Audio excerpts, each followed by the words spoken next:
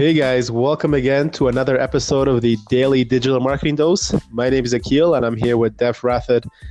Today's topic is how do you find the optimal structure for your next Facebook advertising campaign? So we call this the three-phase formula, and that's what we're going to talk about today. So Dev, why don't you tell us what that is and why it works so well? Yeah, sure. So basically for everyone, we want to apply this, three-phase formula. I'm going to divide these three phases according to the audiences. So we just want to make sure your account, the Facebook ad account, is organized properly. So it will take less time for you to, optimize, and, it will super easy for you, and you will see that from which phase you are getting a high ROI, even the low CPA. So it's a great strategy to apply even in your Facebook ad account. Okay, so does this work for any business that's just starting off, or do you recommend it for only certain types of industries? No, it's work for everyone. Okay, so any business starting out. So can you break it down exactly how you would set it up from the beginning? You're starting up a new three-phase campaign. What would be the first step? Yeah, sure. So the phase one, which is top of the funnel. So the phase one mainly consists only cold audiences. Cold audiences means that the audiences, they never heard about your offer or for your company. So that's the cold audiences. So we just want to create the campaign ad set only for the cold audiences in a phase one. Got it. So that's the phase Okay. one. And what would be phase two? So, yeah. And the phase two is like the people who already visited your landing page or your offer, or they already watched the, 75% video, from your phase one, or 50% video from the phase one. So yeah, that kind of retargeting audiences we're gonna include in this. It's more like a warm audiences who are already aware of your company and your offer. Okay. And so does that usually work only for videos from the first phase, or just visits? No, so phase two is it works for video viewers. It will also work for your landing page visitors. And yeah, so those 2-3 people, the audience, retargeting audiences, you can include in phase Got two. it. So you set up which is middle of the funnel. Got it. And what's the last phase in this three-phase system? So the last phase is the people. In phase three, we want to include only warm audiences who are really they already check out our phase two offers and they are super excited and they are in a last stage to make the decision. So the phase three is more about the people who initiate the checkout, or they check out the packages where they haven't taken any action. Or even you can include the phase two video viewers where we check out your videos in a phase two. So you can retarget them, 75% viewers you already watched the phase two offer.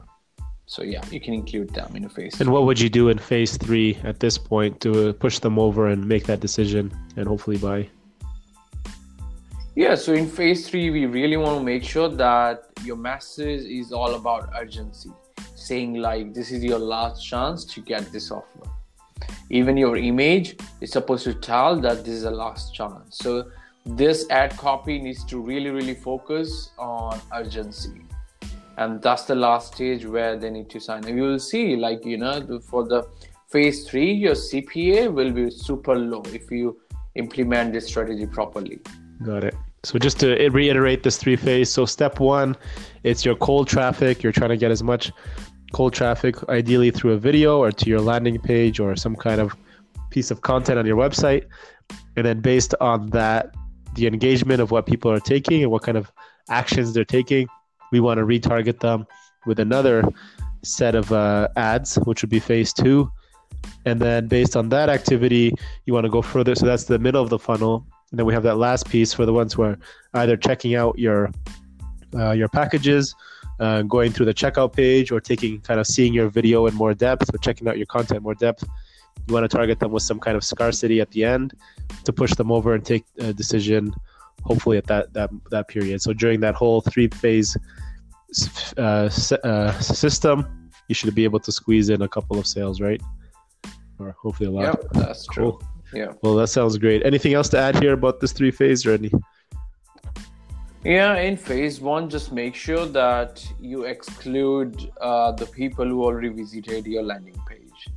So normally, like I see like lots of people, like they create the campaigning and they don't exclude the landing page visitor.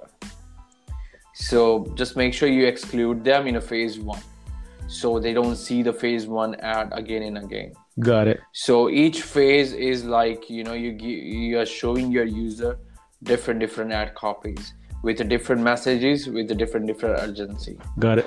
So make sure you exclude them in each stage. Okay, so that first one, is it just because it's not cold traffic and they're already kind of warmed up and they've seen your message, and you're probably wasting some of your budget if you did that? Yeah, that's right. Yeah. So once the people they landed on your landing page, make sure they are that's your retargeting audiences. Yeah. You can't reach them again with cold ad copy. Yeah. So yeah. Cool. And what kind of results are you seeing with this yourself from the campaigns you've run? So basically, normally the phase 1, which is a cold audiences, the CPA is normally high because you have audiences like you're reaching them out with first time with the particular offer. So normally we'll see the CPA is a little high, but in a phase 2 you will see that your CPA will start decreasing in a phase 2 because that's the retargeting audiences. And in phase 3 even the CPA will be half in phase 3 if you implement this strategy properly.